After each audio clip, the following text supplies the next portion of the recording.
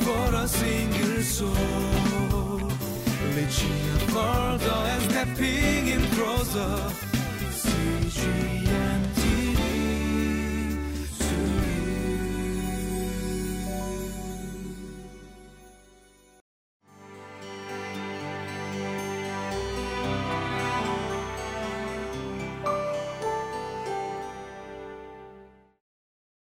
Hi everybody, welcome to Living Life. Now in desperate times, we always come to the Lord kneeling down in prayer. We also see in today's passage where Jeremiah, confined in prison, he comes to the Lord in prayer. Not that he hasn't prayed before the Lord throughout his life, but he continues to pray before the Lord even in desperate situation. Now his prayer may have become more desperate because of his situation, but nevertheless, we come to learn through today's passage that even in desperate times that we should never fail to continue to pray before the Lord, kneeling down to ask what his will is and how we should understand our current situation. So as we take a look in today's passage, I hope that you may be encouraged by this passage, and I hope that you find a solution to the desperate situation that you are in. So why don't we take a look in today's passage?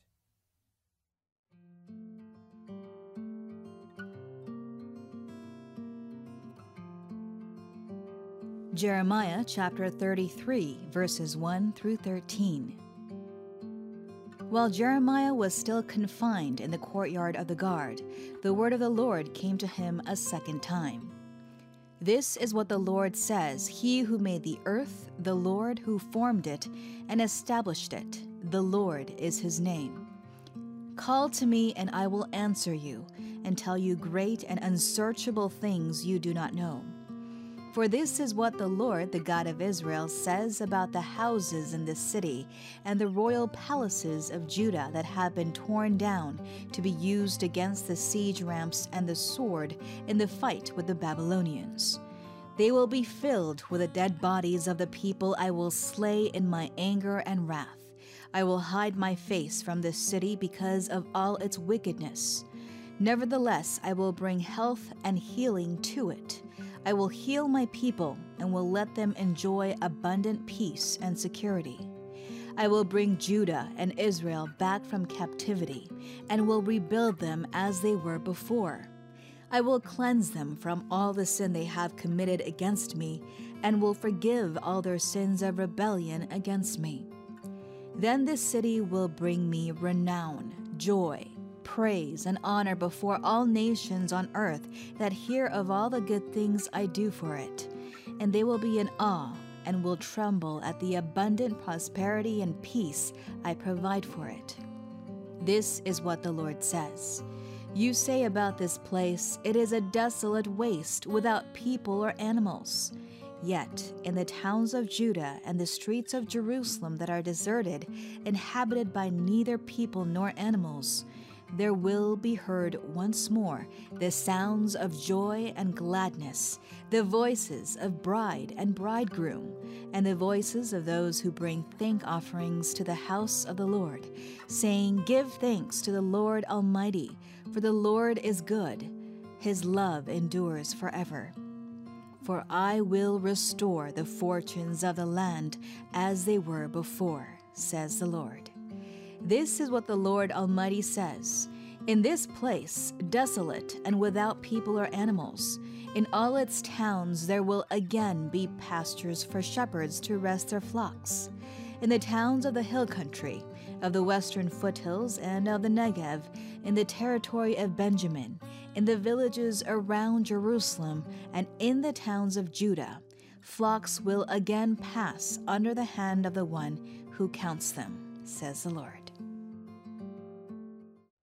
So in the first three verses, we already find the very reason why we have to continue our prayer even in desperate times.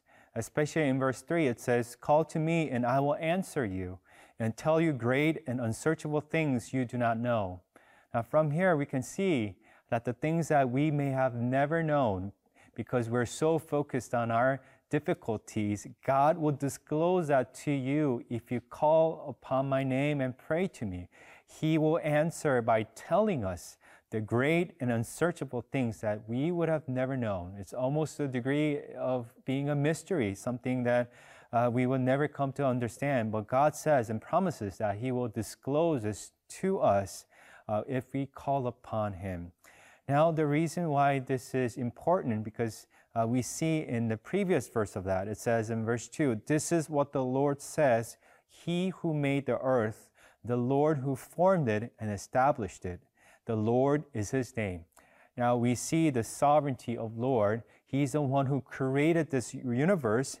And even if we are in desperate times where we're so focused onto our own problem, God says, "I am the one who created this universe, and I know from the beginning and end what the answer should be to your problem." And that's what God is letting us know first. That's why He says we have to call upon Him in prayer so that we could come to know what God would say to us in our problems. So what is it that God disclosed to us? So what is the great and unsearchable things that God will tell us that we would have never known if we did not pray? These are the things that are laid out in the following verses. There are three elements. Let me summarize them. First, that the wrath of God must be fulfilled.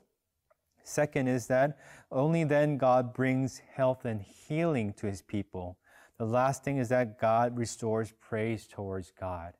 So these three elements we see in verses 4 all the way to the bottom. And the only thing I can come to in conclusion is that this is the gospel message, that God's wrath and His anger has to be fulfilled. The sinfulness and the rebellion of God's people has to be fulfilled by a sacrifice. Someone has to pay for our wickedness. That must be fulfilled. Well, in the context of today's passage, it is exile. It has the people of God has to be banished. That's the punishment they receive. But I believe that this point towards the ultimate sacrifice, the eternal sacrifice that we witness on the cross, who is Christ Jesus, the unblemished Lamb of God, where God's wrath has been fulfilled. Now the second, only then God brings health and healing. We see in verse 6, "Nevertheless, I will bring health and healing to it," that He will restore His people. He will recover their wounds. He will restore them to their goodness, their health as in the previous state. That is what God promises us. From all the wounds they may have received from God's punishment, God will heal them and cleanse them from all their sins. That's seen in verse 7. It also says, "Forgive all their sin and rebellion." We might all sometimes just ask for recovery from our illness, but health and healing is represented in verse 7 in terms of cleansing all our sin and forgiving all our sin of rebellion. That's the true cleansing and healing and bringing us back to health. That is what God will do after His wrath has been fulfilled, satisfied. And third is restoring praise towards God. We see that in the following verses, where God will restore fortunes of the land as they were before.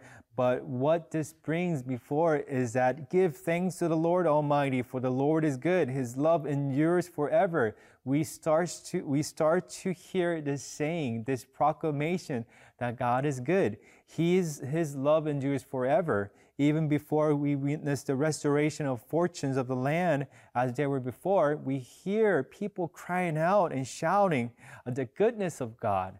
Now that's why I said there's a restoration of praise towards God, acknowledging that God is the only God who is good. What does this lead to? We see in the last verse, flocks will again pass under the hand of the one who counts them. Yes, this is talking about the actual shepherds that will come to the land and where the shepherding is restored. But I believe this is symbolic of the one who would shepherd us eternally. Flocks will again pass under the hand of the one who counts them. I believe that is Christ Jesus only, because He's the ultimate and eternal shepherd who leads us to green pastures. He's the greatest shepherd. He's the good shepherd, and He's the one who calls us by our names, and we will recognize His voice.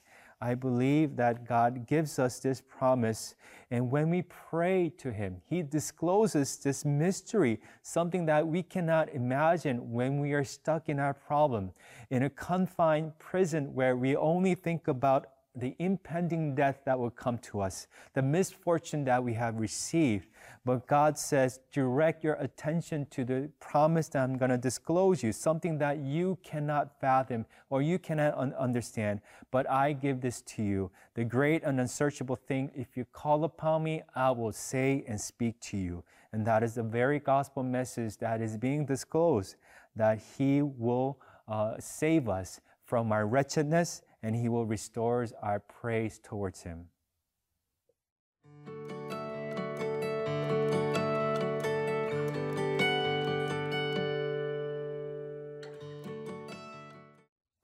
So please call upon the Lord in prayer, not just asking about how your career should be, how your misfortunes should be resolved, but rather asking God what His will is. I think God will tell us, please reorient your concerns on the promises that I'm making before you. The foundation of my will, which is to save you, which is to redeem you, which is to bring you to life. So pray for your family, pray for your children, and pray for your small group in your church. Do not be distracted by what you see right now, the things that are confining them like a prison, but rather direct your attention to what God will be doing then, something that we may not understand, we cannot fathom, a great and unsearchable thing that we may not come to understand. But God promises that it is related to their salvation, that He will bring us into redemption. So something that is beyond our cognitive abilities to understand, God will bring to us in fulfillment. So why don't we pray for this before the Lord? God, Lord, I pray for every prayer request. Rather than focusing on problems, I hope that we redirect and reorient our attention to what You will be doing for all of us. Rather than asking for quick guidance, let us ask for something that is eternal. Lord God, rather than focusing our own problem, let us rather pay attention to what God wants to do for all humanity. So Lord God, I ask that You work for us, that You fulfill Your promise of salvation, that You lead us all to life. I ask this in Jesus' name, amen.